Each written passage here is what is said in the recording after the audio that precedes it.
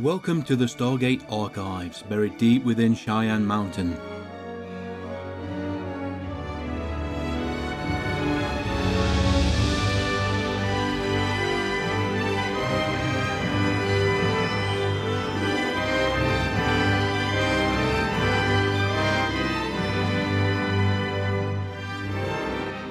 Greetings everybody, welcome to this episode of the Stargate Archives, and something new for this podcast.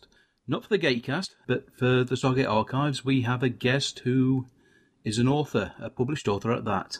Welcome to the show, Fox. Well, thank you for having me. Not a problem at all. This is a great pleasure. We got in contact via Twitter. Fox is one of those people involved with the Stargate that you haven't seen on screen in the show, but as an author, he has actually published a Stargate-inspired story in the Points of Origin anthology, published by Fandemonium, aka Stargate Novels. Indeed. Anyhow, welcome to the show, Fox. Would you like to give us a little background information on your good self?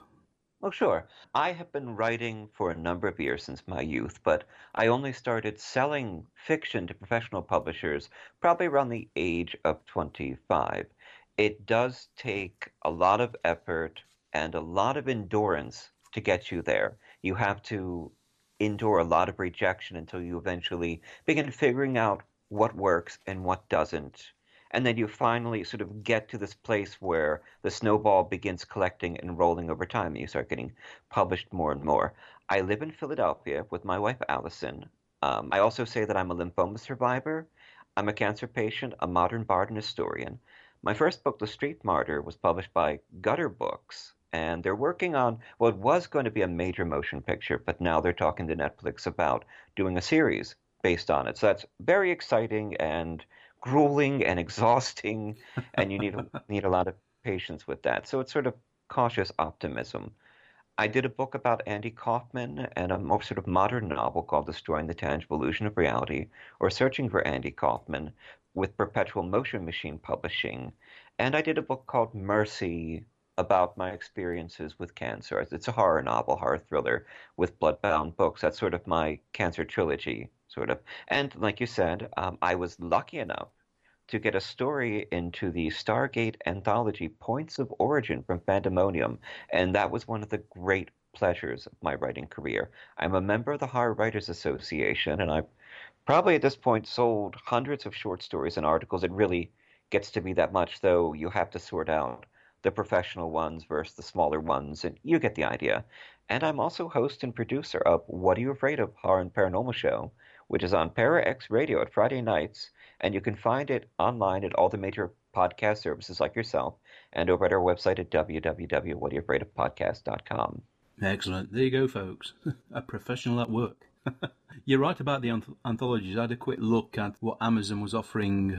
Mercy and The Street Martyr stood out. I purchased them and I read both of them this week.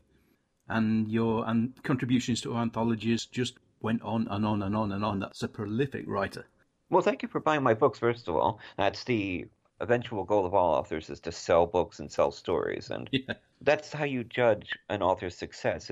It's more about how much you've sold and how much money you're making as a professional. And I hate to say it. I mean, I'd love to say that I'm just an artist out there putting my work out. But if you want to be a professional, you have to sell your work. And that's one of the reasons I'm here, is you're always looking for venues to get out your stuff. And like you're saying, I really built up a career with the anthologies, and it looks good on paper on your cover letter. And there were just so many publishers in indie publishing that I've worked with, many that sort of sprouted up, functioned for a few years, and then vanished when the editors and publishers got tired of doing it. But it's the professional credits, the ones that pay more, the ones that stay out there and have a fan base that really build your career. How rights-wise do your short stories that go to anthologies with publishers that fall by the wayside? Do you retain the rights over a period of certain time, or do they just kind of go into the mist as they are sold on to other publishers? It really depends on the contract you sign and what sort of rights that particular publisher wants. Sometimes I'll sell rights to a certain person as opposed to the publisher itself, and they'll maintain first publishing rights for 3 to 5 years. Usually, sometimes it's 2 years. And sometimes when you sell to the publisher itself, when the publisher goes under, it's considered good form to release all the rights back to the author, though reprints are much harder to sell and they don't make as much money. Yeah. I know a few authors I've read have had serious work tied up with other publishers and been delighted when they've got control back many, many years later and been, repackaged, add and subtract and re-release. Some of my favourite work is actually, stuff that I never even heard of years and years ago, but have been re-released by the author after rights issues have been tidied up. It's like getting new content. That's really the goal, is if you can sell the same story again and again, you're doing pretty well. Yeah, that is true. Right then, we are going to begin this conversation. Hermiod's Last Mission, which was, as you said, your contribution to Points of Origin. Hermiod, as we know, was the Asgard, which featured on Stargate Atlantis, primarily on board the Daedalus. He featured in 8 episodes, but really only had a speaking part in, I think, in maybe 5 or 6 of them. Why exactly did you pick him, of all people? Because he was an undeveloped character. He had some excellent moments, and he was more of comic relief, really, and more of a sort of tension-building device. And when I considered approaching Fandemonium, and it was a shot in the dark, it really was. It was one of those lucky hits, and I was so surprised when it came back to me as a yes. I sent them the proposals, and I decided to pick Hermiod because he was undeveloped. He had just enough of a presence in the consciousness of the fans of Stargate Atlantis and Stargate in general, that he would be recognized, but they had never really spent too much time developing him besides the occasional plot fix or plot contribution and the one-liners that he would throw out sparring with Dr. McKay. Any character that can get a rise out of McKay, you think, I want to know more. Right, right. And he was a lot of fun to work with because there was, considering that we've met so many Asgard over the years, and they have a certain sort of nobility and a little bit of that arrogance that comes with being a senior super evolved race, even though the replicators kick their little gray butts. And we sort of have an impression what the Asgard was like, and then you get Hermiod, and you get the idea that what did this guy do, or girl, we don't know because they're genderless. What did this creature do to get stuck on the Daedalus? Because I'm sure that wasn't his favorite job to do. I'm sure he had other things he wanted to do. But what did he do to get stuck with a bunch of humans schlepping across the galaxies for 2 or 3 weeks at a time and sort of following orders for Colonel Caldwell? And it's such an unusual joining of characters, and he's definitely different. He's snarky. He talks down to authority.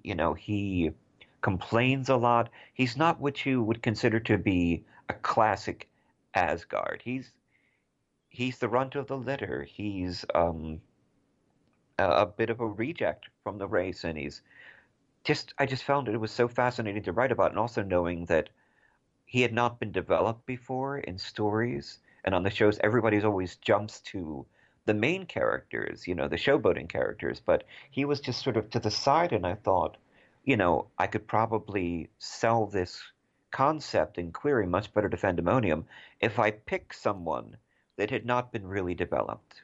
Yeah, there's certainly going to be fewer constraints on an author working with that sort of character. Right. And it's fun because I've seen Wikipedia and I've seen the different Stargate fan sites that develop synopsises and information about the characters grow more and more about Hermiod, and most of it comes from my story. And I developed a lot of that on my own, and I was very pleased when the producers of Stargate had to approve it. There was a process that went into that where it would go to Sally Malcolm and she would edit the story and send it back to me, and I would do more edits and send it back to her. And then she had to send it to the producers such as DeLuise and the other producers to get their approval. And then she sent it back to me with their notes, and I had to edit it, and they had to approve it. And it was just such a wonderful moment when I looked on the Wikipedia site and saw that it had that canon stamp on it, and that I had contributed something to one of the greatest science fiction television shows and stories in history. Indeed. The whole Asgard in Stargate are an inspired creation by themselves. Thor, as you say, is preeminent, but as you actually say in the story, they're always too close to humanity to, actually bring a reasoned and logical decision over the big question mark that hangs over the Asgard and humanity.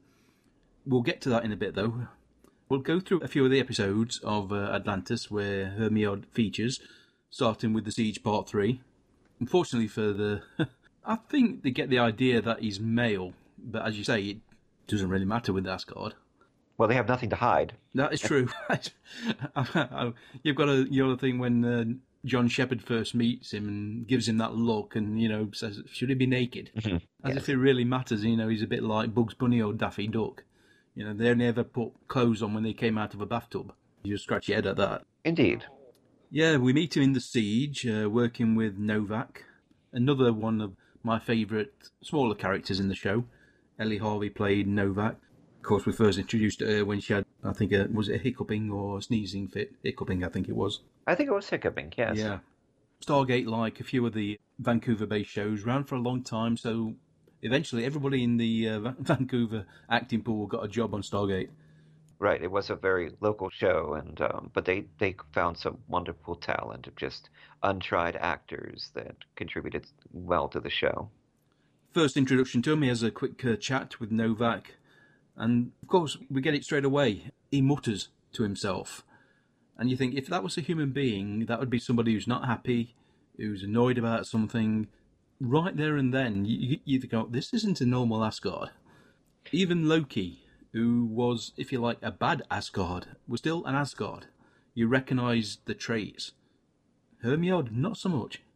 It's like I was saying, you get the idea that Hermiod was an outcast from his people and sort of sent to do this job that nobody wanted to do. I'm sure the other Asgard were busy saving the universe or creating great energy machines or fighting off evil races and, of course, battling with the replicators, which was a terrible shame and their great downfall as their technology became their Achilles heel, which is why, of course, they kept going back to the humans who had visions and ideas outside of the Asgard mindset. They'd just gotten so stuck in their technology as their way of life, foregoing other philosophies and religion and elements like that. And eventually it led to terrible limitations, which, of course, the ancients themselves used technology, but in a pursuit of culture and spirituality that led them to ascension.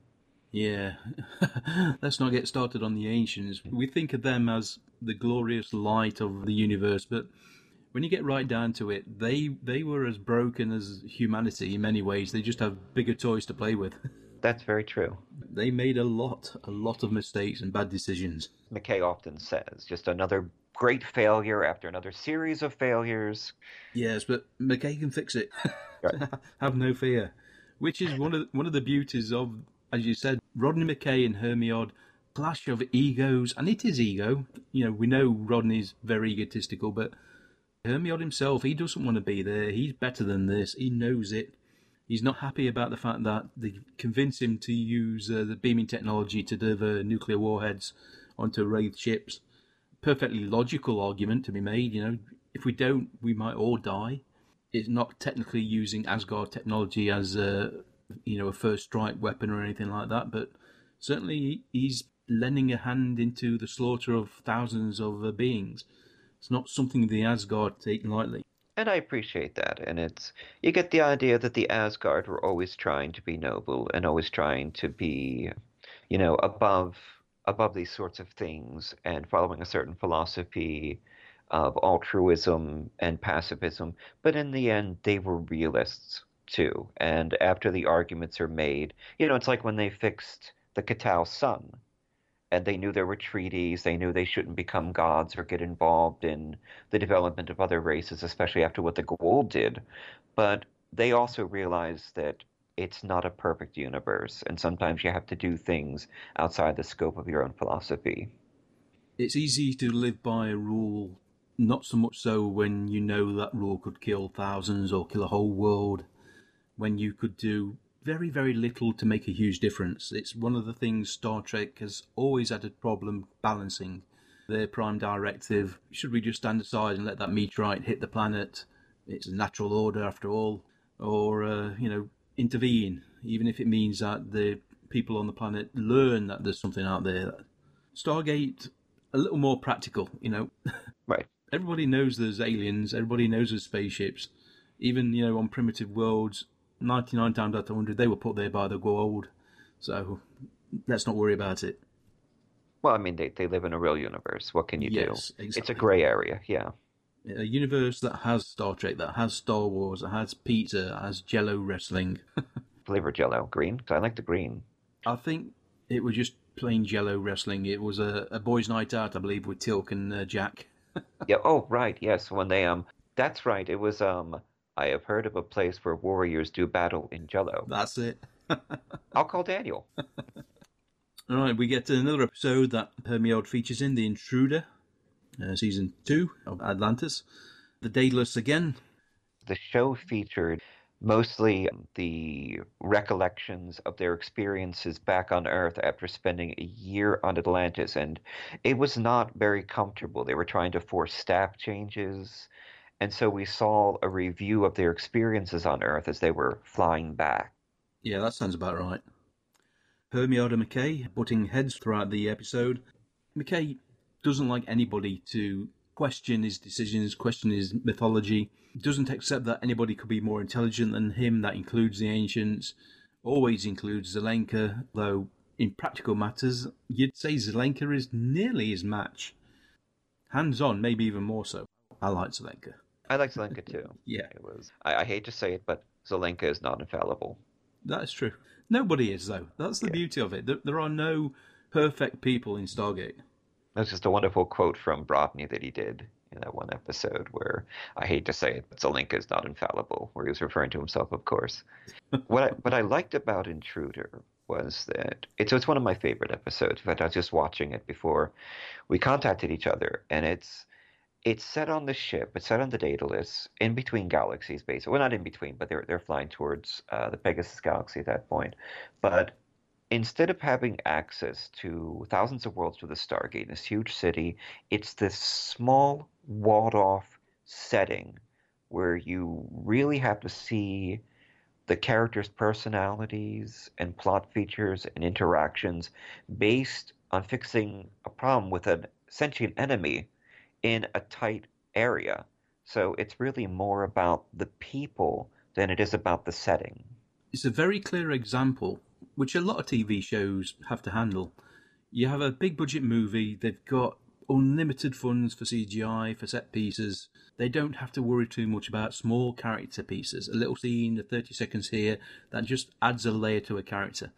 A show like Stargate always operates on a budget. Ever listen to the commentaries? The writers, the directors, producers would always say, if we spent $50,000 extra on this episode, we had to take it from another episode. It forced them to be creative. It forced them to focus on the smaller things. I mean, you could argue this was a bottle show. It's all set on the Daedalus, but it's got some nice CGI. It's got Hermione, wonderful writing. I don't think Stargate ever really let us down on the writing front. We get, as I said earlier, Shepard uncomfortable around Hermione. A, he's an alien. B, he's naked. Don't stare. He hates it when people stare. Am I the only one who thinks it's strange we're working with an alien? Intergalactic hyperdrive technology is kind of new to us, so we need his help. Is he supposed to be naked like that? Rodney, not happy because someone smarter on board the ship. If I may be so bold, what exactly are we looking for? Any indication that someone's been tampering with the ship's computers? Perhaps you could be more specific. Not really, no. What was that? Nothing. Caldwell. Caldwell is a decent character in this episode. I love Mitch Pileggi. Didn't always like Caldwell. Maybe because he was the out-and-out military man and clashed a lot with Weir. Right, and it was just such a nice, they saw the potential of the relationship. I mean, everything, of course, had been military, so there was very little conflict with the civilian authority, which was definitely something that was going to come up, especially with the military and its point of view controlling exploration. And what did Weir say? This wagon, or not wagon train, this manifest destiny to the stars has to stop. And then Caldwell's brought in to have a conflict with, Weir, who's a civilian authority working for the IOA. So the authors really knew how to generate drama and conflict in the relationships of the people, and not just, say, fighting an evil alien race. Yes, it would have been. Stargate may have ended after its 5 years run on Showtime if it hadn't embraced the bigger picture, the bigger storytelling. You look at shows maybe like Andromeda, Earth Final Conflict, they were around at a similar time. They were more episode of the week, more constrained, and people don't remember them like they do Stargate. Granted, Stargate ran for a lot longer. I don't think there's the love or the passion there.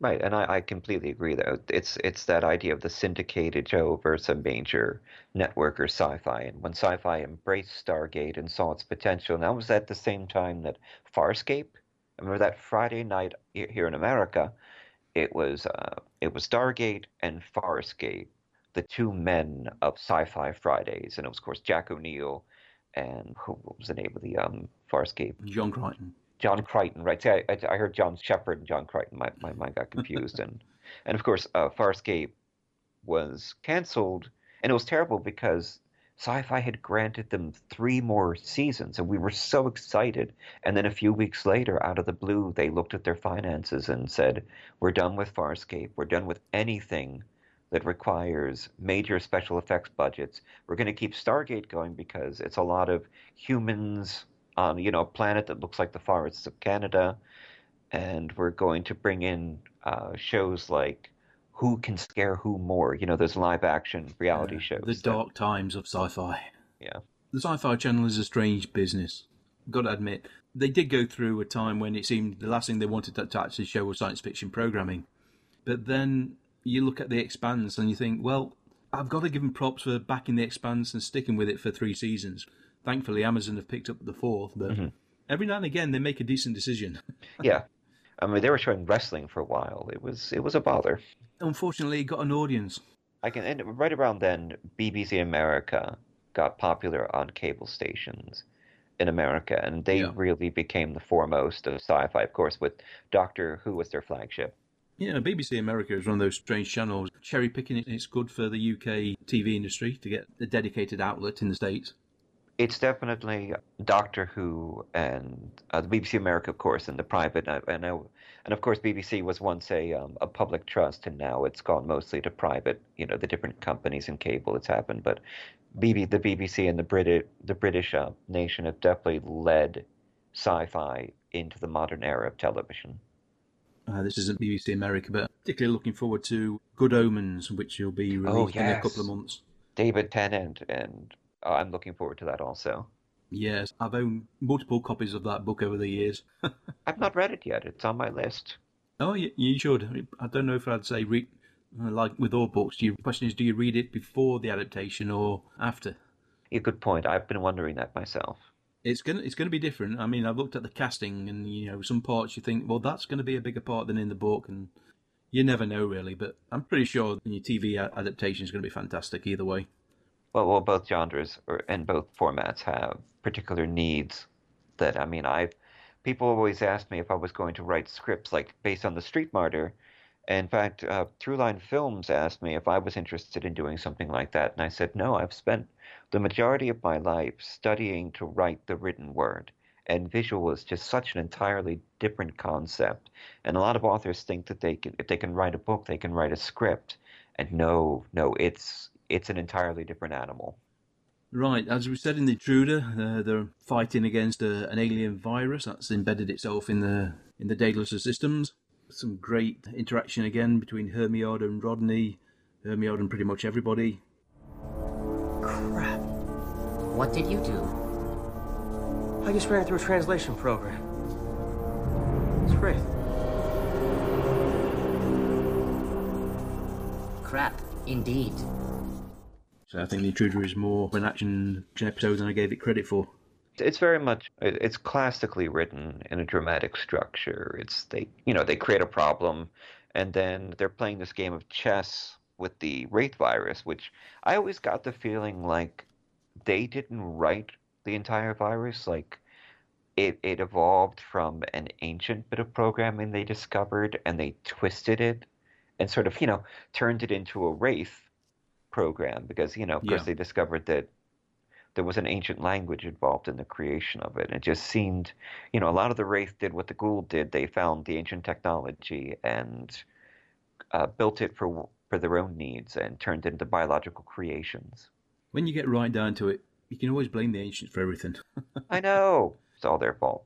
I don't know if you've read any of the Legacy series. I have. I love the work the authors have done expanding upon the heritage of the Wraith.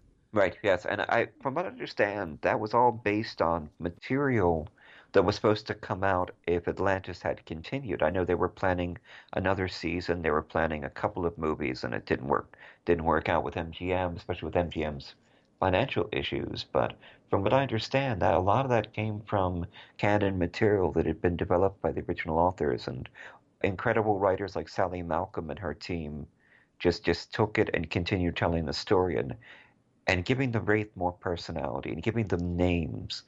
And just, of course, I love Guide, based on Todd, and he's just such a wonderful character. And I mostly read it for him, and it's a whole new layer to their culture. Originally they hinted, well, they didn't hint, they actually, said that terraforming by the ancients, a mistake with Aratus bug, led to the development of the Wraith, and that seems reasonable. I can understand that in a science fiction series. It makes sense. Going one step further, that the ancients were actively trying to create something that went so terribly wrong, fits as well.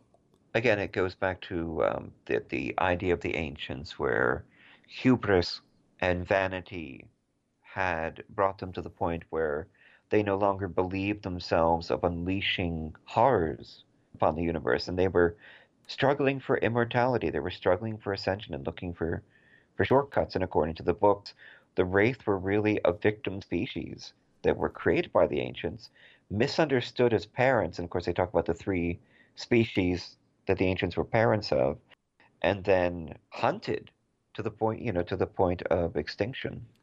Yeah, I say it's not the first time the ancients have created some form of intelligent life, then decided that the best way to deal with it is to eradicate it totally off the face of the galaxy. Like the replicator race. Yeah. The Shorans.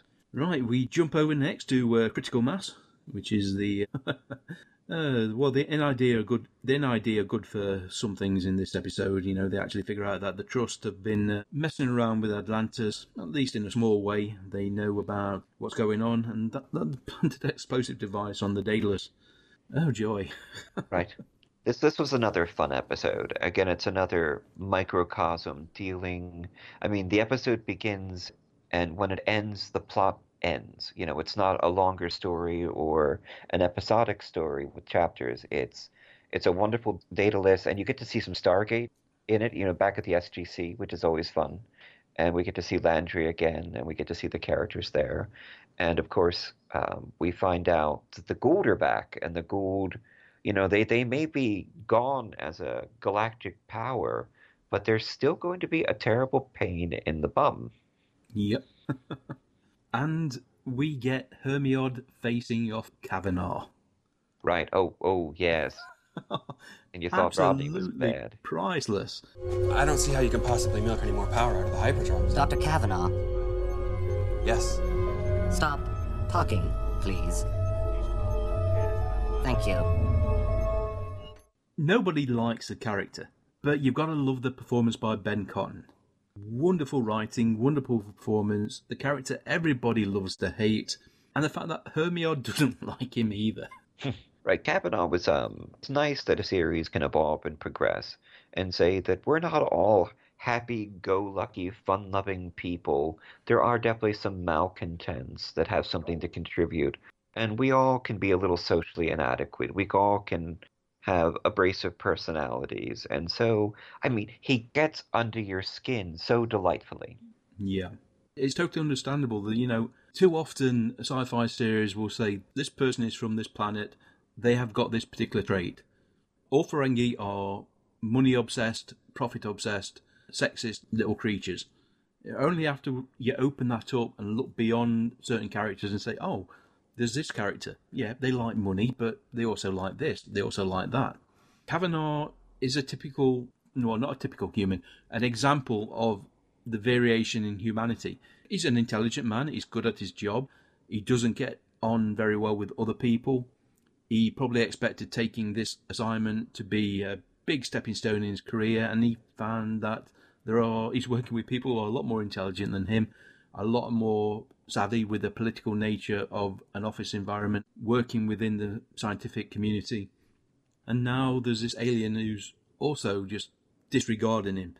The fact that Hermione turned around and just says, "Stop talking, please." And it's funny, with that episode, of course, Kavanaugh gets suspected. Yes, he does. And it's terrible because Ronan comes in. It's like he's actually going to physically torture him, which is Weir allows us. And I can appreciate the pressure that he's under, but I think it was very unfair to Kavanaugh, and it makes him sympathetic, which is very hard to do. The fact that they just picked him because he speaks out against the establishment, because he doesn't try to hide his feelings, because he is critical. And it's like, if the Trust was going to send somebody, it wasn't going to be someone like Kavanaugh. And again, you feel bad for the guy because they're going to torture him. Yeah, if anything, you would operate within the shadows of Kavanaugh. Point him out. Everybody's looking at him. You know, I've read people have said a lot of the criticisms Kavanaugh makes are legitimate. There is a kind of this, well, not an old boys network, but Weir has her favoured people, just like SG-1 are the favoured sons and daughters of Stargate Command. They get the best jobs, they get the time needed to make their arguments. And on Atlantis, you know, if you're not part of Rodney's little circle, you're going to get the slim pickings of everything else. Right, it's very much a meritocracy. Yeah. And a lot of people don't have room to shine there. And of course, they tighten up the ranks and protect their careers. And, you know, in Kavanaugh, like, he not only doesn't progress in the ranks and become recognized for his genius, but he also gets treated like a terrorist. So he's got a point. And then, just to rub salt in the wound, he's the kind of the laughing stock because he fainted when somebody like Ronan approached him intent on violence. Which most people would do. I mean, yes. I don't think I'd be raising my fist and saying, "Come on, then, I'm ready for you." But I've got to say, bravo to the authors that recognized that they had created this sort of establishment that you were talking about, this meritocracy, and they bring in Kavanaugh to sort of laugh at their own work and to say, "Hey, this isn't the best situation. You know, that we do need some dissent here." Yeah, it'd be too easy just to have everybody playing the yes men. The whole idea of the extended cast would just be boring if every new character just, yes sir, you're right, sir, you're right. And you know what? It's fun. I've always thought about this. I've had conversations with friends about this. And Stargate was very much an American-driven television show when it was created. And it shows the military in a wonderful light. And everyone's a hero. And everyone's democratic. And everyone goes out into the universe and spreads American and democratic values to every other planet, and they're fighting the evil Goa'uld, which is the ultimate bad guy. And you have a lot of these concepts of this fun-loving, happy-go-lucky, democratic American military establishment. So it was very popular in this country. And then they created Stargate Universe, went entirely against that concept, and it killed it. It absolutely killed it. My friend Deborah Drake, she called it a grim and humorless show, and it stopped showing the military as this wonderful, great organization that's there to spread chocolate bars and democracy across the world, and started criticizing it a little bit, and it killed it because the majority of, especially the American public, didn't care for it. They wanted to see the red, white, and blue shining across Chulak, you know? Yeah. I thoroughly enjoyed Stargate Universe when it was broadcast first run over here in the UK. Although I will not question anybody who says they could not get through the first half season. Because it's low-paced, it's deliberate, there is no joy in it, it's dark, it's gritty, it's depressing. Yet I believe that when they get into the second season, they know what they're doing. A lot of the humour, never as much as SG-1 or Atlantis, no. But they know where the characters are going. And some of the banter between the people on board Destiny was classic Stargate. But by that time, it was too late. They'd lost the core audience, and only the holdouts were tuning in every week. Unfortunately, not enough of them. I love Dr. Rush. He's a wonderful, but again, he's a bit dark. He's got a lot of failings, and there's this danger, and I see it a lot in the writing community, and that's where you want to create something beautiful that will be remembered throughout time, that is terribly human, that is flawed, that is pure art, but you forget your market. You forget that people are reading you not because they want to be, well, first, not eventually, but not because they want to be uplifted or evolved, but they want to be entertained. They want to be distracted. So if you get rid of that humor, if you bring in that darkness, if you remind people of the darker things in their lives, they're not going to watch it as much because they're looking for diversion. And you can never forget that first, your job is, especially with a television show, to entertain people. And then maybe you can sneak in a little art and a little evolution. And I think just the creators of Stargate wanted to do something different and they forgot that connection with their audience.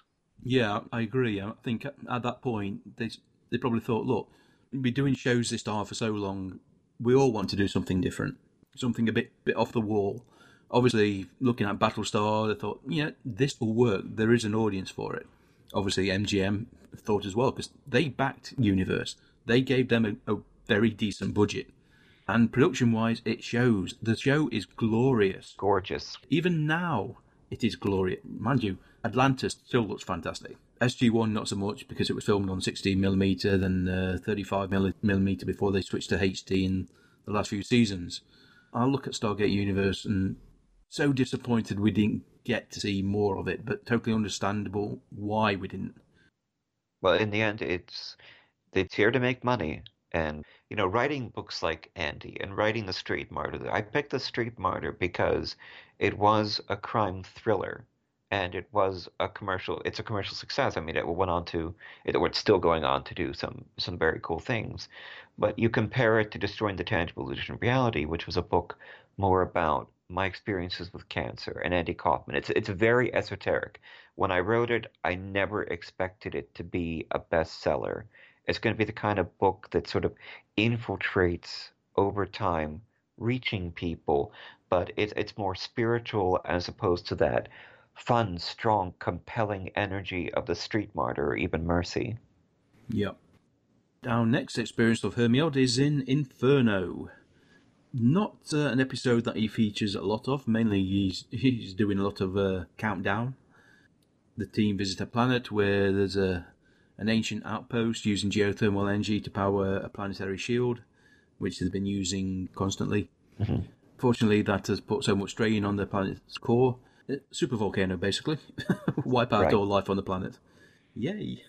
Yeah, well, and again, the danger of when a lesser evolved or lesser advanced race finds these toys and uses them, and they had a good reason to use them, obviously, but doesn't quite understand their dangers and all the dynamics. And I know Rodney often declares that he's competent enough to use them, but of course he blew up a solar system, so he's just as guilty. Oh, yes. The only thing we can hope from that is that he did learn from his mistakes. The fact that he probably felt worse about betraying the trust John and Elizabeth put in him than actually destroying the solar system. Well, it was an empty solar system that hadn't been used in centuries. Yeah, so, true. Yeah. Kind of like wrecking that old car that no one really cares about anymore. Inferno is one of my favorites. It just has, again, it's a single episode. It doesn't have a lot of saga in it. It doesn't carry on the bigger story. It's got Hermione in it, the Daedalus in it. Caldwell's really good in it, and you're fighting just a natural feature, and it's such a neat idea. And I don't know, it just really had a depth to it that I've always gone back to it as one of my favorites. Yeah, I like the fact that they're trying to come up with solutions, and Hermione points out, well, there is one.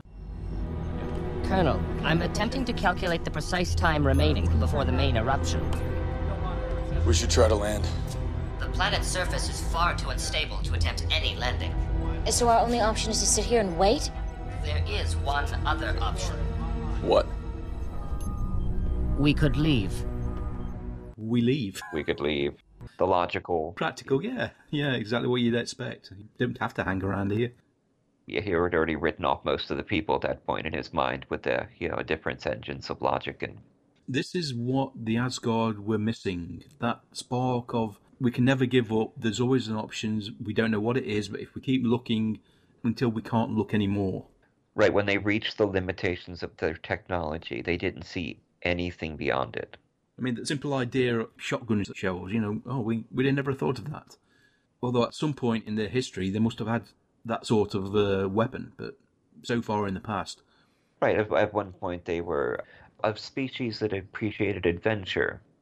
Like talking about, what was it, Revelations, where Osiris attacks underground science lab, and it's Heimdall there, and he discovers an ancient member of his own species 30,000 years prior. And they talked about how the Asgard were launching space missions that used cryogenic and hibernation, and they were obviously exploring the galaxy at that point. They still had a quality of youth to them that their explorations eventually sort of led in a circle back, where they got trapped in their own technology and trapped in their own gene splicing. It was kind of a slow process that they didn't see what was happening. Sort of like when you slowly boil a frog and it doesn't know what's happening to it over time, and by the time they realized what had happened, it was too late. And that is one of my favorite episodes because we have Heimdall in it, and he's very different from the Asgard that we know. And he comes down the railing and he's like, "Oh, humans!" He's so excited to see them and meet them. Heimdall, was he voiced by Terrell Rothery? Yes, I believe he was. I read that, and it was Dr. Frasier, right? I mean, Yeah, who that's did the right. voice. It never occurred to me, but the Asgard, the way you put it, remind me of the Kryptonians. Oh, that's a very good point. Again, the idea of these ancient races reaching the apex of their evolution, and Yeah, then suddenly with nowhere else to go, so they kind of withdraw on themselves and look inwards. I'm reminded of Heinlein's Childhood's End, with Yeah. the species that comes to Earth and they're acting as caretakers. I can't remember the name of them off the top of my head, but they couldn't evolve to the next level. They were stuck, and that was it for them. And eventually, they would just sort of stagnate, lose that energy, and die off. There's probably a lot to the argument that, in terms of lifespan, the human race is just about right. We can live long enough to actually achieve something, but not long enough to ever get complacent. We're always going to be forced to keep moving, keep looking forwards, keep pushing outwards. And that's the nature of death. That's because we have death. And even the ancients say ascension is just the beginning of the journey. It's a nice thought. It's one of those that there's no proof either way, and by the time you figure it out, by then you know, don't you? Well, philosophy is all well and good, but it doesn't change anything. We're stuck. Whatever happens is going to happen. Make the most of what you've got right now. Right, then we move on to Allies, which is Michael Kenmore. One of the more interesting creations of Atlantis, literally. Right, played by Trevor Kinnear. Was that the name that I'm thinking of? Connor Kinnear, right. And of Yeah. course, he was in Stargate, Enterprise. It wasn't Star Trek Enterprise, it was Enterprise as Trip, and he was the sort of McCoy Southern character, and I really liked him in Enterprise. He was a good counter character for Scott Bakula as Archer, and he comes in playing this wonderful villain with so many levels, and there are times you feel such sympathy for him. But he's an outcast. He's been outcast by the humans, by his own species that believes in genetic purity of the Wraith, and he becomes the ambassador, and then he evolves and rises to become his own supervillain. And probably, I would say he was the primary antagonist of at least the first 5 seasons of Stargate. He lasted a long time, in the different episodes, and we never quite know if he died or not at the end. Who knows? He had an ancient shield, or somebody picked him up, and they always left the potential of bringing him back. He was a fantastic character and demonstrates that humanity at our point are just as capable of arrogance and short-sightedness and making incredibly bad decisions as the ancients ever were. It was, to this day, when we talked about this series of episodes on the Gatecast podcast, Beckett was doing some terrible things when you think about it. What they were doing to that Wraith, you can argue, it was for their own good. We're going to turn them back into humans, or, not back into humans, but take out the Wraith bit. Totally unconcerned how this would impact them. They'll be fine. They'll love us for it. Such arrogance. Right, and war justified it in their minds. We're at war, so we can suspend morality. And I always thought that too. What the poor things they were doing to the Wraith, who were just fulfilling their nature, and in their mindset, they weren't cruel. They didn't torture the chattel, they called them. in the books. Yeah. They didn't torture the humans. They bred them. They limited their technology, of course, but to them it was just a food source. It was a means of survival. And what the humans were doing was just inflicting suffering on the Wraith itself for their own. And Atlantis did suspend morality in the name of necessity. And what did what did Todd say? You are more like Wraith than you know. That's something that Quark, the Ferengi, has also said in Star Trek. When you take away humanity's, food and clean clothes, sonic showers, they are just as dangerous as any Klingon. Right. And all the comforts and the security that the technology brings in, and they'll revert. Humans. I always loved Quark. The rules of acquisition. What was it? The rules of acquisition 115. Peace is good for business. Rule of acquisition 116. War is good for business. Armin Shimmerman did appear in Stargate SG-1 in the Nox as well. He did. He was a Nox, right, in one of the early episodes. Also, Principal in Buffy, the Vampire Slayer. And he was on. I know Boston Legal drew a lot from the Star Trek series, so he was on. He played a judge a couple of times, and of course, different characters like other judges like Neelix from Star Trek Voyager. He played a judge on Boston Legal, and of course, you had William Shatner as one of the main characters, and various like Odo. He was one of the main lawyers, and it was just really cool to see them all together again.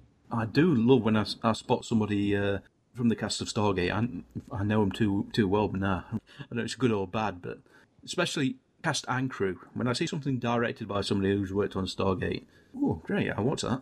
Right, and of course, Carter, her name eludes me, the characters, I'm sure you know it. Amanda Tapping. Amanda Tapping went on to get involved with Travelers on Netflix, which was just a phenomenal series. I don't know if you've seen Travelers or not, but she... Yes, I have, yes. Oh, and she had the character of the psychiatrist in that one, and she was incredible in that. What a great episode. Yeah, gone on to have good directing career as well. As often they do. After that, O'Neill, he was done with it after being MacGyver, and I think he's pretty much retired from the industry. But you see Shepard, he had a couple of episodes of Fringe, where he gets killed pretty quickly, but... Yes, he did. I sat down to watch that, I think, oh, great. Oh, that was quick. Yeah, Shapeshifter kills him in the first episode, I'm pretty sure, and that's how they bring in the character of Lincoln. And of course, Mitch Pileggi from X-Files, which is shown on BBC America a lot now, and I wasn't a big fan of X-Files, but I can appreciate it. But I, too, like to watch, and of course, I'm sorry, all the names are eluding me today. It's been quite a morning. But Dr. Rush, played by... Go ahead and jump in here anytime. Dr. Rush, played by... I've done 40-episode podcasts on Stargate Universe, and I used to watch Once Upon a Time as well. Mm-hmm. Yeah, Dr. Rush. He was... Scottish. Yeah. Robert Carlyle. There we go. Right. Of course, he was considered to play Doctor Who, and they offered it to him to be the Doctor instead of, I believe it was Matt Smith, and he turned it down and did, I believe it was Stargate instead. I think he went on record and saying, when he got the script, he was ridiculously impressed how good it was. And of course, he was thinking of his career, which is really important to do. And he was thinking of American television, which I know is a dream of a lot of British actors. And they think, well, what was it I heard? Making it in America is a big deal to a lot of British actors that I've heard. I think money-wise, America's the place to be. The BBC, the ITV, the independent channels in the UK, you're never going to get incredibly wealthy by starring in British productions. You'll get a name, you'll make a name for yourself, you'll get awards. If you want to be comfortably well off, one decent run in a series in the States will pad your bank account very nicely. Right. And there are a lot of British actors in American television. A lot of them you don't realise are British because they good accents. They have to do an American accent. It's like The Walking Dead. Lincoln, he's British, and of course you see them with their original accents, and it feels off to you because you know them from speaking with American accents. But if you have a trained ear, I can claim some British. My family born in Scotland. I've spent a lot of time there. I was married in Scotland. I took my wife back to Edinburgh, and I speak Gaelic. And if you can listen to them speaking, they drop O's, and there are certain things that break through the language that their American coaches didn't hear, and you can kind of hear it sneaking through. Well, again, we're off topic, though. Yeah. It happens. Hermione again features in No Man's Land. Oh, right, this is about Hermione. Yeah. Yeah, that's right, yeah. Not really a huge part. He's once again stuck in engineering. He really needs to get out in the field a bit more. And it was No Man's Land that I decided to set my story, Hermione's last mission, right after, because we don't see a lot of him after that. Of course, we only have a couple of episodes, so we see him in, or that he's mentioned. But it was... Yeah, that's right. I wanted to set a story in the aftermath of Michael's attempted attack on Earth. And in my story, it features an ancient city. And in my story, it wasn't just Atlantis that had launched from Antarctica. They had had ancient cities on other planets after the plague. And they sort of created a caravan, a wagon train to the Pegasus galaxy. But some of them didn't make it because the journey between galaxies is full of peril, and they were just surviving a terrible plague. They didn't have the resources. So I wanted to do something that was set in between galaxies, because no one had never found this abandoned ancient city before. So I needed to set it at a time and place where they were sort of stuck between galaxies or investigating. I wanted the Wraith to start off. So I picked after No Man's Land because that was heavily featured there. For a moment there, it was kind of the big cliffhanger. How many Wraith hives have got the advanced hyperdrive? What sort of threat are they? Can we intercept them in time? They made a big play of it. It worked very well. Yeah, we never quite knew exactly, like you were saying, who got the technology, how many Wraith joined Michael. And I had to jump on that because I wanted to keep my story very much in canon. In fact, that was a requirement when I did the story. So, I spent a lot of time going back through the episodes and finding threads that I could take and, instead of writing in the limitations set by a lot of the other writing, that I could really go crazy with and expand on it and sort of develop my own little world in my story. It doesn't hurt either that the writers and the producers of the Stargate franchise have you on the Rolodex. Well, I can hope. That's always been the dream, is that one day they would come back and realize their own misbegotten author and say, Fox, we need you to continue the story of Stargate Universe. Only you can do it with your amazing imagination. And then I wake up and realize that it is a limited franchise still, and that they really did come close to dying off after the failure of Stargate Universe and the failure and the death of MGM and of course, the financial issues that it had, and then the terrible death and mishandling of the Stargate MMO that we were all so excited and disappointed with when it died off. And now you have a core of authors that continue the stories and the novels, but they sort of run out of material to go with now, and everyone's turning their attention to the new series that they're doing with MGM right now that I've not seen yet. Is it any good? Do you mean the web series? Yeah, the web series, right. Stargate Origins? Yes. For its budget, it's fine. Mm-hmm. I don't think anybody really expected or thought, this is a good idea, this is what we want. But it's better than nothing, and at least MGM is showing an interest in the franchise. Unfortunately for Brad Wright, Travelers got cancelled, but that means he's available if MGM are serious about doing a proper Stargate show. Because who else would you want on board helming it? Martin Wood, too.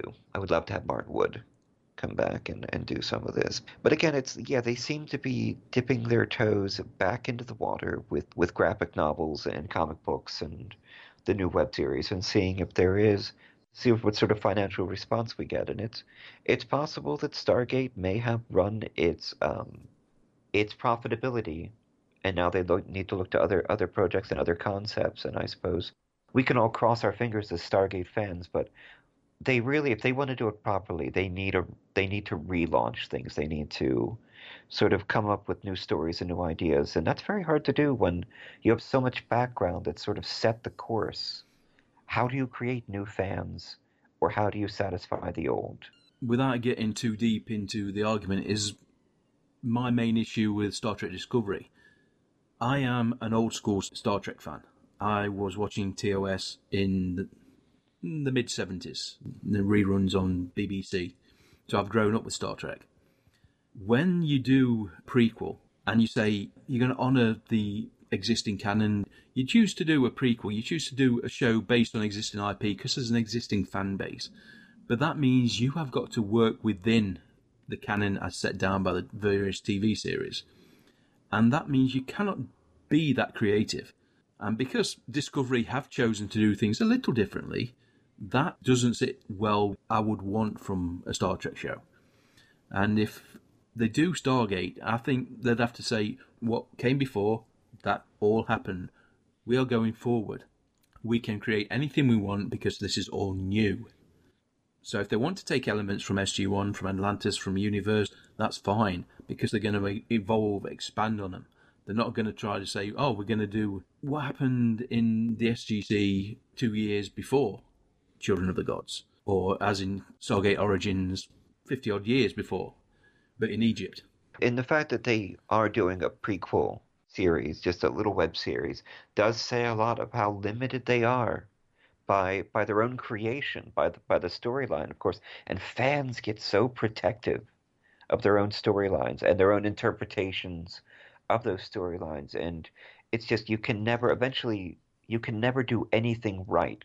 Your fans take over and begin controlling and sort of voting yay or nay on whether or not it not only fits with canon, but their interpretation of canon. It's funny, when Hermion's last mission went up, some what they called goofs appeared on Stargate Wiki.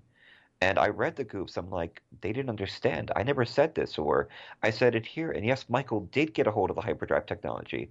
It's not a goof, but whoever put that up had their interpretation of the story sort of supersede the canon. And that's how they remembered it. So we'll see, I guess. I'm painfully aware of the fact that for over a decade, the only Star Trek I had were the novels from pocket books. Not all of them were brilliant. Some of them were incredibly good. And a lot of the ideas from them are what I believe Star Trek should be.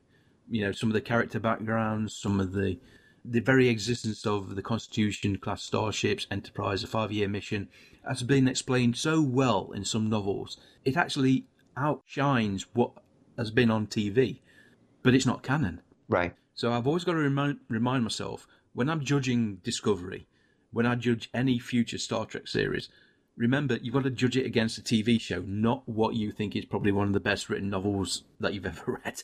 Well, it's like Star Wars. Star Wars existed in the novels, and really for a long time that's what everyone thought they would get, and then Disney gets a hold of the project, and all of a sudden most of the novels are no longer canon. Of course, they're addressing the next generation, but I felt about Doctor Who how you felt about Star Trek. I was watching it on PBS in America since as long as I can remember, and of course it died with Sylvester McCoy with the Seventh Doctor because they could no longer afford special effects and then finally, eventually, they developed the budgets and the private industry to recreate it. And I was very concerned that it would be different. I know Fox tried to relaunch it, and I had to remind myself to sort of let go of the old series, but hold on to it, but don't have a lot of expectations, see it as something new.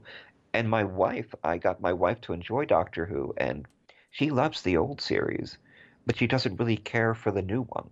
To her, it's two different series. It's though she likes Jodie Whittaker a lot. I have no problem with her performance as the Doctor. I think 3 companions is one too many, and I think the actual stories have been a little bit weak. And that's exactly how we feel. Yeah, that's the first season. She's going to be doing at least one more season. Signed on for that, so we'll see what they make there. But then again, every new Doctor, I can say, well, I'm not too happy with that. But in hindsight, you go, yeah, Eccleston. Yeah, I liked Eccleston. One season, maybe that's all we could take of his style of Doctor. You know, Tennant. Who doesn't like Tennant? Right. How can you not like Tennant in any character? And like say, Good Omens. We'll have to see what he can do with that. Yeah, right. I completely agree, and I don't think you really appreciate the Doctor until they're on to the next one. No, you know. That's true. They pointed out that every new series of Star Trek, you've had people, you know, saying, oh, it's not going to be any good, we don't want to watch it, I don't like it.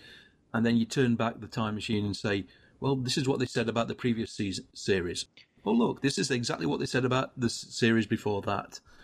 So you just got to go with it, haven't you? That's the fan base, and the fan base really treats these things like a religion. If you look at the context that they're treating mythology, and of course mythology itself is the original science fiction, it's so important to them. It's a way of life. It really is like Catholicism or Buddhism or Islam, in the way the fans treat these stories and the mythologies that have become so important to them in their lives that they fear change so much. And yet, if the series was exactly the same, they'd go, well, there's nothing new here. So you have to give them time, and they're very fickle. That is true. Talking to somebody who spent 8 years doing a Stargate podcast, episode by episode. Hats off to that, by the way. I'm quite impressed with that. I'm shocked we managed to do it. I know. I'm up 110 episodes of What Are You Afraid Of? And it's of course it's different. It's, it's horror fiction and ghost stories and so many interviews. And you just realize you hit 100. It takes a lot of discipline. And of course, editing. You could sit there all day and keep editing the file over and over and over again. Eventually you have to stop yourself and say, it's got to be done. But I appreciate the discipline it takes, and I applaud you, sir, for what you've done with Stargate. The dead demand to be heard, and on What Are You Afraid Of? Horror and Paranormal Show, Philadelphia's horror home, we listen. New, true ghost stories every episode, interviews with paranormal investigators. There is no supernatural. The natural world is just far greater than we can perceive. More information and expanded content at www.whatareyoufraidofpodcast.com. And follow us on Twitter at PFWhatAfraidOf. Find us on all major podcast services, including iTunes, Google Play, and Spotify, iHeartRadio, or listen to us Fridays at 9 p.m. on the ParaX Radio Network. I'm horror author T. Fox Dunham. I'm horror author and filmmaker Phil Thomas. So what are you afraid of? If you like what you hear, leave us a review on your preferred podcast service. What Are You Afraid Of? Horror and paranormal shows. Speak to the dead. Para-X. Right then, back to Hermiod. He doesn't make an appearance in Misbegotten. He is referenced. He appears in McKay and Mrs. Miller, one of the better episodes of Stargate Atlantis. One of the funnier episodes, anyway. Jeannie gapes at the alien, as it says on the transcript. Mm-hmm. I loved the episode too, and it's nice to see another character that can get under McKay's skin and has some, because she's such a shield to everybody in Atlantis, and he's just so used to being rejected or treated as a socially inadequate person. But when she comes along, she definitely has a connection to him, and he loves her. You can tell, and of course it's real love. It's his sister. Yeah. And I wanted to mention about McKay. Hermiod's last mission featured Hermiod as a character, as my protagonist. That's how I wrote it. All the scenes are from his point of view. That's how you write them up, and all the conflicts are his to solve. But McKay was sort of the secondary character based on their fun relationship. And writing McKay was another experience. Hermiod, I could create a lot of it, and there was a lot of things actually that Peter DeLuise and the producers of Stargate did not let me get away with, that they wanted cut from the story because it just went too far, I guess. But when I wrote McKay, it's different when you have to write an established character and you're trying to satisfy the producers and the different authors. So I watched a lot of McKay, and I followed David Hewlett's acting style. A lot of the verbal things that he does, a lot of the traits, a lot of the little idiosyncrasies. Like when he's thinking of something, he'll pause and it'll be like, oh, so I suppose you want me to fix the universe now. Rodney, you have 10 seconds. Well, great. Why is it 10 seconds? Why is it arbitrary? Okay, 20 seconds. How, and he's like, and then he'll pause.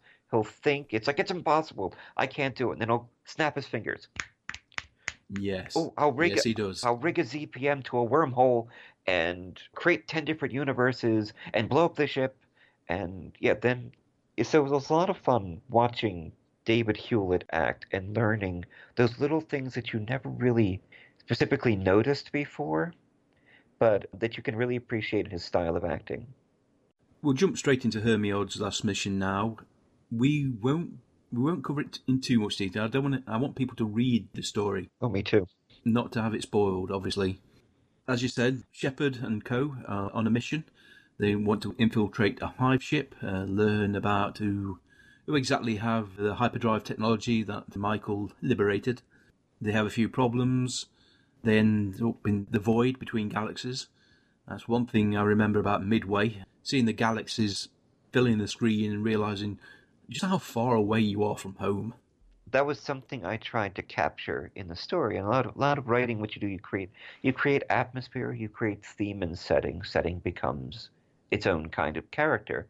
And when you have the void between universes, you have that feeling of isolation, of nothingness, of eternity, and almost futility. And there's just nothing going around it. If they get stuck out there, there's no help coming for weeks. There are no stargates they can jump to. It was their ship, it was the Wraith, and it was the other elements out there that I won't go into too much because we want to preserve surprise. I reviewed it when the book first came out. Hermiod, who we met on board the Daedalus, you remember, the rather sarcastic one. Make it clear this is something you want to read. Well, I appreciate the depth that you gave to each story. That helps a lot, actually, in reviews. Authors live and die on their reviews, and it's terrible because it's so easy for someone to write a negative review, but it's much harder to get them to write a positive, like to take the time to write a positive review. It seems that negative reviews motivate people more to be vocal, and if it's positive, you sort of say "well done," and you don't write anything about it. So I appreciate that. Well, a lot of the time, if you're going to be negative, you don't have to justify yourself, do you? That's very true, and it's really easy to throw rocks at the people that have succeeded. So I appreciate you taking the time to write a review. In Hermiod's last mission, this is basically, as you said, the story is canon. It's set in the time before the Asgard leave the franchise for good. Nobody listening to this podcast has not seen Stargate. Feel free to talk about that, and that the Asgard are dying. The technology finally failed. The cloning process has hit a brick wall. There are going to be no more Asgard. There's only one more thing to do. What do they do with the technology and the incredible archive of information that they possess? Most of which they have kept to themselves, apart from a few little bits and bobs they've allowed to be fitted to the Daedalus and some of their sister ships. Hermiod's last mission refers to the final question, which has been indicated in a certain SG-1 episode called The Fifth Race. My personal favourite SG-1 episode. Reaching for the stars, becoming more than they are, fulfilling the potential that other races see in them. Through, of course, Jack's eyes in this case, but taken as a whole, can humanity rise above their base instincts and be a force for good? That is the question that Hermiod has got to answer. Right, and it's funny that they picked him because he's the oddball, he's the outcast, the Asgard race, and yet by virtue of the sort of exile to humanity, he has become integrated into the human matrices and culture and developed person. And something I tried to show in the story was that he did sort of have a begrudging relationship with Novak. He did have a relationship with Rodney, and he had quietly sat on his console or stand, I don't think they sleep, and watched and studied humanity very much from the perspective of this older race and been involved with this crew. I mean, Thor would sort of enlist humanity, and I can't always tell if Thor admired them as equals or more kind of like children or even pets at time, the way he was. And he was definitely, considering the scope of Supreme Commander Thor's responsibilities, did he sort of see them as children or as like a little brother? I know he liked O'Neill a lot. They were very different. But I liked the idea that Hermiod was solving this question, that he had an unbiased point of view. He wasn't sort of invested in the people around him, that he was distant and could create a philosophical witness to the Asgard Council's final question, which, it's funny, the Asgard had centuries to observe, but when it came down to it, to figure out who would inherit their legacy, whom they would adopt as the next generation in their culture and carry that legacy, they only had a couple of months, really. Yes, it's surprising. No doubt themselves, they knew there were limitations with the cloning technology. They knew that the end would eventually arrive. They probably didn't expect it to be so soon. The decision was, do they share their technology or do they take it with them? As you said, Thor was too close to certain members of the SGC. Not sure exactly how he thought of O'Neill. He respected O'Neill. The fact that they built the very latest and best Asgard starship was named the O'Neill pretty much says everything. Respect-wise, whether or not he considered him a younger brother or a friend or something like that, we don't know. Hermiod, a lot of the time, he was just a fixture in the engine room. Life went on around him. He got to see the good and the bad, because people didn't take much notice of him. And when they did, they weren't always fawning or after something. He was able to make a logical... The very fact that he was honest. Will they use this technology for war? Yes. They are humans. That's what they do. But they will fight for a reason. They won't fight just for resources, just for their own ego, their own arrogance. They will stand against a darkness. They will support the weak. The very best of humanity is what Hermiod eventually waved the flag for. As I said in my little review, the final line, I was welling up because it made so lovely with the episode The Fifth Race. And that was my intention.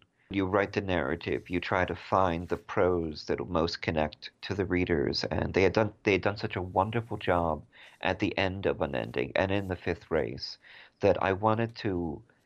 It was kind of a trilogy. The final story of the philosophical progression and the evolution of humanity and their relationship with the Asgard from lesser race, primitive race that they were observing, to friends and companions and allies, and then to the heirs. And that's what you see in the stories, is that progression of that relationship and the evolution as eventually humanity becomes the caretakers and the heirs to their legacy and the legacy of the ancients, and sort of handing them over as caretakers of the galaxy when they eventually grew old and died. So you have a lot of themes there of generation progression. And again, I really did go back to the old episodes and look for the quotes, look for the dialogue that would resonate with the fans. So when they read the story, their eyes would tear up. It was just such an awesome experience to become sort of the last writer, to write the last story, the final legacy of the Asgard. And I'm just so happy that they selected me. There's such a fun story. There's context to it. If you have a few minutes and you'd like to hear the context behind the story. Yes, of course. This was a few years ago, about 4 years ago. And I'm a cancer survivor. And I was told that at a certain point in my life, 20 years after I had the radiation, I had lymphoma when I was younger. I've sort of lived with it my whole life with the chances of it coming back, and I had a very aggressive kind. And it's a miracle that I've made it so far. And as you know, recently, it's still... every couple of years, it still comes back in this massive upset that it could come back and it would take me out in a few months. And I just went through that again. And so I was nearing that time, and I just met a young woman, Allison. I was writing a lot at the local Barnes & Noble, local bookstore in Philadelphia. It's a chain of them. And Allison had just become a recent barista. She was saving money for college to go to school as an accountant. And we'd gotten to know each other, we'd fallen in love, and the next step was marriage. And the question was, do I get married and commit to living a longer life, or do I be nihilistic and accept the idea that I'm going to die soon, that this cancer will come back, or the effects of the radiation and chemotherapy, the damage will eventually get so bad that I'll be crippled and disabled and really not able to start a family and be married. And at the time, I was really pushing my career, and I wrote the Stargate people as a lark, as a shot in the dark. I wrote Vandemonium books and said, I have these ideas, this is where I've been published, my book's being developed as a movie, you want to give me a go? And I never expected to hear anything back, and I was so amazed when Sally Malcolm wrote me back. And so when I developed the story, and I knew I had to really hit the right note with them, because there are thousands and thousands and thousands of fans who would give their left kidney to write a Stargate story and contribute to the eventual saga and genre and franchise, that So when I wrote this story, I drew a lot from my own personal elements.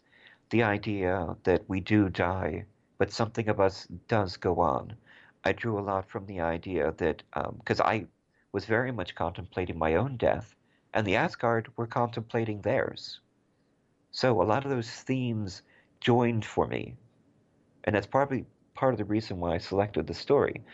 And it was so positive when they wanted it, and I was working on it, and I was getting ready to go to Scotland to be married. And the Asgard essentially chose to take a chance on humanity, knowing they had flaws, knowing that they had wrecked the Cattell sun, and still they said they're going to make mistakes, but we trust our legacy with them instead of accepting total nihilism and total death and just erasing ourselves from the universe. And a lot of those themes, came from that, where Stargate accepted the story, Pandemonium wanted the story, and it was a dream come true for me, just as a personal, not even as an author, but on a personal basis, being able to write that story and contribute to such a magnificent series that I'd loved for years, that it all tied together, and I just said, you know what, I'm going to get married. We're going to go to Scotland. We're going to start a life together, and I choose life. I'm going to live till I'm 100. Cancer's going to come back, and I'm going to fight it, and one day I'll have children as the Asgard had children. So it all ties together, and there's a level for your listeners that a lot of the fans probably didn't know. Hope has always got to win the day. Life will out for Doctor Who. We will leave Hermiod's Last Mission there. Let's talk about your other published work. As I said earlier, I have read Mercy and The Street Martyr. Mercy was the first one I read. Enjoyed it quite a lot. It was easy to get into, easy to lose yourself into the story without being too wordy, too over the top. It was incredibly visceral. You were writing pulp from experience, that goes without saying. I even like the end, which I suppose I probably should have seen coming, but it's not unusual for this sort of story where you think, oh, the hero is wrong to actually call William a hero as well, either, I suppose, because he wasn't a good guy. He had his flaws as well. Mercy was definitely, I was into writing gray characters. I believe that we're all gray, that there are no extremes, that there are no exacts, and I think the best characters we know are vulnerable and do make mistakes and do reflect humanity. And you're right, it was visceral. When I wrote Mercy, I wanted to write a book where the reader would cringe and hide from some of the medical torture and invasion that was happening, that had happened to me, that happened to a lot of patients. And it is really invasive, and it's terrible because this is the sort of thing that somebody torturing you, you would stop, you would fight against. But when it's a doctor, you have to tell yourself, let them do it. Saturday, I went and got a CAT scan done. It was a full-body CAT scan. And when I walked in, they handed me 2 large vials of white barium dye. And there was a part of me that just wanted to say, no, I'm done. I can't do this again. But Allison was sitting next to me, and I had to drink it. And I suffered terribly. I had such a horrible reaction to it. I knew that was going to happen. And again, it's what I drew Mercy from. That's the horror, is the violation of the body, of the spirit, of the heart, the degradation. And I've been in hospitals where it's that filthy, so... Yeah, you definitely picked up on that. I appreciate it. That's disturbing if there are hospitals like that. There are places where you go in and you want to leave because you see leaky pipes, because you see the mold. And especially in the American healthcare system where less and less money is going towards these sorts of things. And it's very dangerous. And a lot of the medical things that have happened to me have been caused by accidents or secondary infections and just unprofessionalism that happens. I've had a lot of bad doctors in my time that should no longer be practicing. And again, I put a lot of that in Mercy because you're so vulnerable and you're at these people's mercy and you depend on them. And if you get a bad one, most likely they'll get away with it.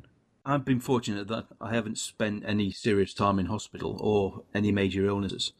So when I watch a medical drama and something like bone marrow extraction or lumbar puncture, and you watch that and you're just cringing, and I see what you mean. This could easily just be a torturer working on their subject, not a medical procedure. The idea of, can't remember the character's name, the doctor with the CAT scan. Oh God, it's going to come. Dr. Mann. Yeah, the actual idea that this is a living entity, you know, drawing your flesh, your soul from you. And you were right. I had no problem getting into the story and into the characters, even though there isn't really a nice character in any of them. Maybe except for the janitor, but even he was a big question mark over his head. What was he? We don't know. Yeah. No, exactly. The idea that this hospital was the focal point for an incursion from another reality, mixing it with demonic elements, the idea of normal doctors, normal nurses, normal people can be not directly infected, but just blemished by being around something that isn't nice, isn't clean. And before you know it, you've gone so far over to one side, there is no going out. Kylie herself. Yes. The more we learn about her, she was broken before he met her, more so than ever William was. He probably could never save her, but she found something in Mercy that he could never do. How much of that was her acceptance of what was coming into this world, we may never know. Disturbing, to say the least. Oh, that's very good. With Kylie, she it was his fault. Kylie was who she was, and she accepted herself. She accepted other people, but William kept forcing his idea of what she should be onto her. Instead of loving her for who she was, he loved her for what she could be, and that happens in so many relationships where one person just doesn't accept the flaws and accepts who they are. They keep pushing them to grow and change and become something else they're not, because that person is making them into what they want and need, not loving them for who they are. So Willie was definitely, I mean, Kylie did a lot of terrible things and a lot of hurtful things, but Willie was definitely the villain in that relationship, because he just kept telling her, you're not good enough for me to love like you are. What a terrible thing. It took a long time for him to realise the mistake he had made. Throughout the novel, he's constantly trying to save her from herself. And you think, well, she's also dead, but he's still trying to save her. And that is the underlying thing, the thing that everybody tried to get through to him. You can't save her. She is who she is. She is what she is now. But it was so embedded in, let's say, Willie, not William. He couldn't help himself. It almost as if his self-worth was tied to other people's. And isn't that always the story? A lot of younger people have to figure that out, that they have to love themselves before they can really give their love to other people. And often we learn to love ourselves from other people. And yeah, so it was definitely about a journey that I had gone through when I was young, figuring out relationships and love and how to love somebody for who they are, yet also be the inspiration in their lives to help them do better, you know, and to help them fight. And there's that fine line you have to do where you love somebody, but you also have to make sure they treat you properly with kindness and consideration. And a little side story for you about Willie in the writing, and one I think you'll appreciate being where you're from. When I wrote the character of Willie and William, and names are a problem for me, I don't often get stuck on names. I wrote the wording of the name Willie differently than I should have, and it was something my wife picked up, and it was my wife's my mother-in-law actually, who said, "Now wait a minute, don't we usually spell Willie Willie?" And she said, "I think you have it where people in England are going to read this as a body part." As genitalia. Yeah, yes, maybe. You spell it with a Y. Exactly.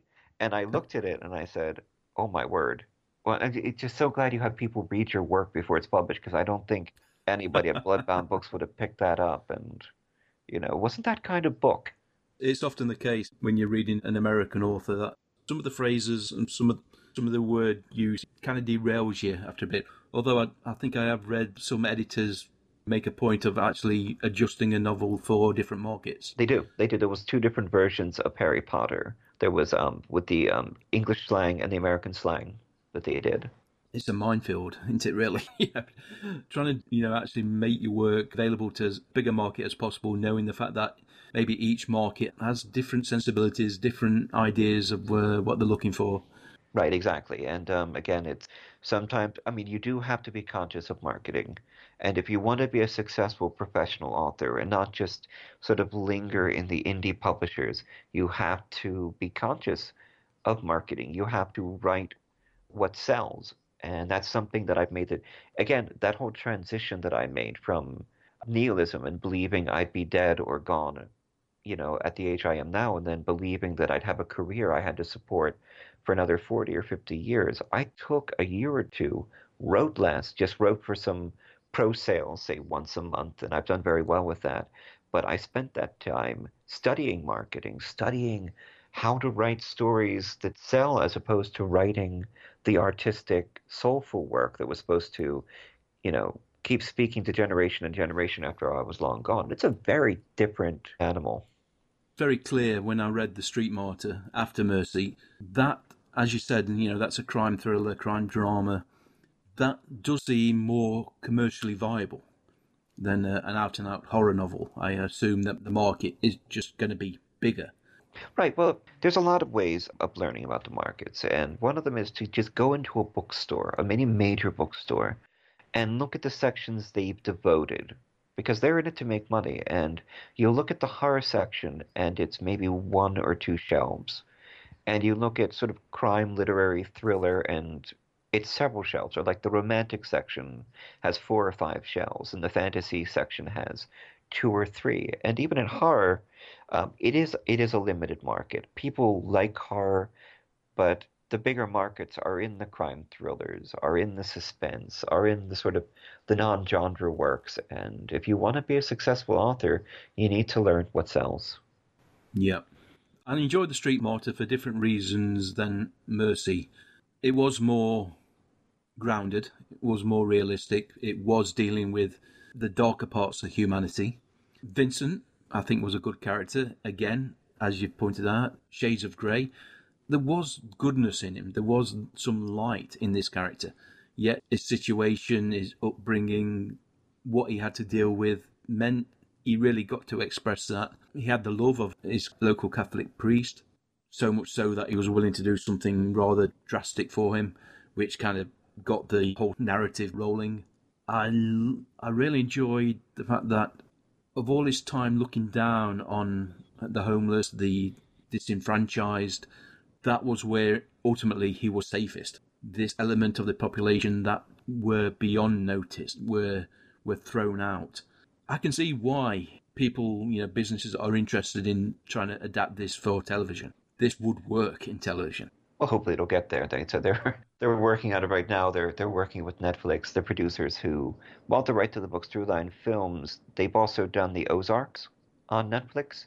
That's an awesome show. So they want to sort of do a companion piece to the Ozarks set in the city. And originally we had a movie script, but everything's changed so much. The way the genres have changed, the way streaming has changed everything. And now instead of doing movies, people want these episodic sagas. They want these 12-part miniseries. And so the whole concept had to be reconsidered.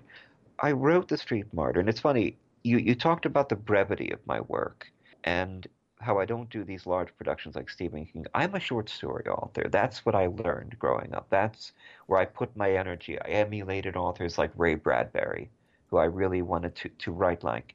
So I was terrified of long fiction novels. And when I started The Street Martyr, it was an experiment for me to learn how to write long fiction. And I picked a flash story that I did for Flash Fiction Offensive called Kid Louie, who was a secondary character. Yeah, Kid Louie. And it was all about this crazy, it was a 1,000-word story about Kid Louie and how you didn't call him Kid Louie and he'd punch your lights out if you did. And I took that and ran with it because it was so successful with the readers, but I'd only intended to write a 15,000-word long story or a 20,000-word novella. The concept of a book terrified me, and these were supposed to be baby steps. And I developed this process of writing the book, and when it ended up being 50,000 words, I was so delighted that I had made it that far. So a lot of these books that you're talking about that I wrote were experiments, and you can probably see that. I'm still learning. I'm still figuring out. I'm still experimenting in crime thrillers or horror or literary humor and spiritualism and marketing. And I'm still very much developing my voice and style after all these years later. I've let myself take the time that I've needed as I've been writing marketable fiction and making money the whole time on the side. And I chose Philadelphia. Of course, I live here. And I've seen these things about Philadelphia. I saw this with the homeless. And the first thing you do when someone homeless is coming up to you with their hand out is you look away. You block them out. You don't engage them at all. And I realized that somebody pretending to be homeless would never be seen by the police, would never be seen by the mafia. They would, in effect, be invisible. And The Street Martyr is very much about poverty. Poverty is what drives crime. Poverty is what drives people to live this life and survive in these environments. And there are different ways that people try to escape poverty, and the sort of the core elements, religion, crime, and so otherwise you just sort of be on the street and have no options. So that's what The Street Martyr came from, was poverty. It seems such a simple solution that if you can raise people out of that poverty, then crime would also fall. Yet you get the impression that society as a whole wants there to be this level of the population. There's a need for it. Well, we always have castes, yeah. We have castes in our society. The question of immigration right now is a big one in the United States. And I think that's sort of when a nation hits its old age, it starts limiting access. And the thing is, people are like, why don't they just start arresting immigrants for breaking the law and punishing them? And it's like, well, it's because many industries in America still depend on immigration as a cheap source of labor with illegal aliens coming in, that they don't have to pay very much. They don't have to register in the system. They don't have to give medical insurance to. And when they're done with this disposable labor, they can just send them back across the border. And there's so many farming industries and cheap menial industries that Americans no longer want to do. So they want to create this balance where they're letting less people in, but they don't want to stop the flow. And it's very dehumanizing. People have got to remember that you get rid of the lowest level of society, whether they are citizens or not, then there is another lower level of society who will be exploited. And before long, it might be you at that lowest level of society, where 4 or 5 years ago, you were doing okay for yourself, but suddenly your rights, your privileges, what your taxes buy you, no longer work. It's the old adage, they came for my next door neighbour and I looked away, they came for my brother and I looked away, and then they came for me. It's a situation where a lot of, not only America, but Western Europe, we're going through it at the moment with our idea that what a great idea to leave an economic powerhouse like the European Union, because obviously we can do such a better job by ourselves. While at the same time we rely on immigrant labour, more legal than not so, to fill thousands of places in the National Health Service, to take those jobs that British workers think, don't pay enough. You think, well, what's going to happen if they're no longer available? We'll start wondering, what did they do to themselves when the government says, now you have got to work in these jobs because you're not going to get welfare payments anymore. And this whole idea that a great idea of somebody rising above themselves to do the right thing, knowing the consequences that we see in Vincent in The Street Martyr. He expected to die. He probably never expected the result they got without giving anything away, but he was going to try anyway. And that ultimately is the essence of a good story. A character that may not be the greatest to begin with, may not make the right decisions, make some terrible decisions, does the right thing for the right reason, even when it probably isn't going to do him any good. Right, well, he had a good role model in Father Gabe. Yes, he did. Well, had his own secrets, of course, but it was rising up. And sometimes it is the right person at the right time who can make all the difference in your life. And it's funny, you said he was expecting to die, and another secret for you, the original writing of the book had him die at the end. That was my idea, was that this sort of tight little package, and the editors came in and said, well, we'd like him to live at the end, to sort of continue the story. So, and it did become, I had this whole scene written out where he barricaded himself in the church and he exposed the bad guys, and eventually they shoot him down like a dog as he's trying to come out, and so very unfair and tragic and all that. But it would have been expected. It would have been cliche. So the editors said, we'd like to do something different. And you're right. It is very surprising when he survives at the end. And I think it ends the book on the right note, and of course it leaves room open for more stories. Yep, which you've always got to consider, being an author who's looking to get paid work. I am actually. Yeah. I was bored of the idea. I'm bored of the old stories and the old characters. I want to go on to new stories and characters. But lately, as I've been considering my options, and I'll tell you, writing a novel is a massive use of resources and time. And when you've written it, you have to support it for years. It's like having a child. It really is. And I know many authors who write 30 books and just keep pushing them out and just hitting that word count. They're not very good. And they throw this book out, they put it on Amazon, no one reads it, and they don't support it, and they just move on to the next one, and no one's ever heard of them. So you have to pick your books, you have to select your stories, and you have to think about the ones that will market well if you want to build a career. And you seem to be on the right track. I'm trying, I really am. But in the end, it really does come down to being at the right place, the right time. Much in life is that. Wherever you think you're going, whatever you planned, forget it. Because it's just like my wife's looking for a job right now after graduating UNC. She's an excellent accountant. Any Stargate fans out there that need a good accountant at a good raise, just, send me over an email at tfoxdunham@gmail.com. Thank you very much. But as I often tell her, don't get too upset about failures and disappointments, because wherever we end up, we have no idea where that's going to be right now. It's going to be so different from whatever we planned. And it is about being at the right place at the right time. It is very much about fate. But again, Stargate, like the Stargate story that brought me here, that was a shot in the dark. That was a written letter. I typed it out. I did not email because they did not accept things from other authors email-wise, because otherwise they'd get 1,000 a day. They wanted manuscripts. They wanted written letters to Fandemonium. And so I wrote it all out, I planned it, and I had to take it to the post office to get international mailing. And I expected to send it off and never hear from them again. You never hear from them. So that's what you have to do. You have to take chances. But what did I spend? What resources did I really commit? A day and a couple of dollars. And that hit the mark. It did exactly what I needed it to do. And of course, I've always hoped to go on and write more for them, and perhaps I will one day. And I know it's limited right now, but that experience has been incredible. Excellent. That's the beauty of Stargate. There's room for everybody throughout the media.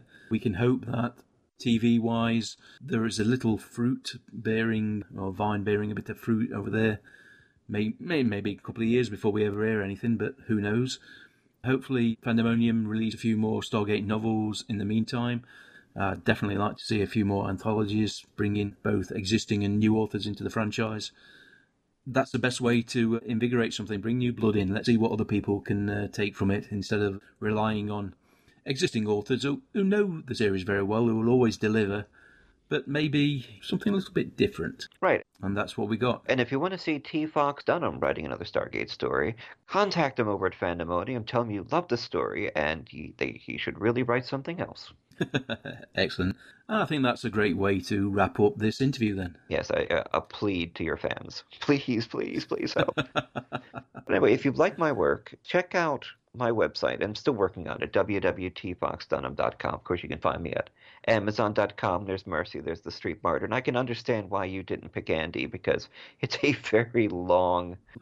The other ones were definitely more compelling and more exciting, though Andy provides other elements. And I appreciate the time you took to read them. I'm actually surprised I didn't realize that you had known that about me, that I was a cancer survivor, and that you had read my books, and I'm quite delighted by that.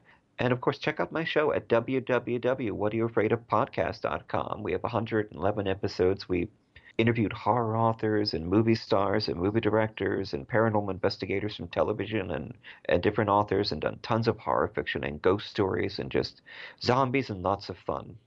There you go then. That's all the recommendation you need.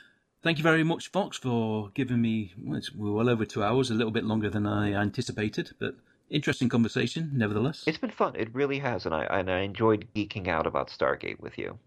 That's the only reason I do it, because I like talking Stargate. Right then, you have a good day. Take care. And don't forget, my friend, you are the fifth race. Nice. Right then, folks, thank you for listening. We will be returning shortly. Until then, though, take care. I've been Mike. And I'm Fox, T. Fox Dunham. There you go then.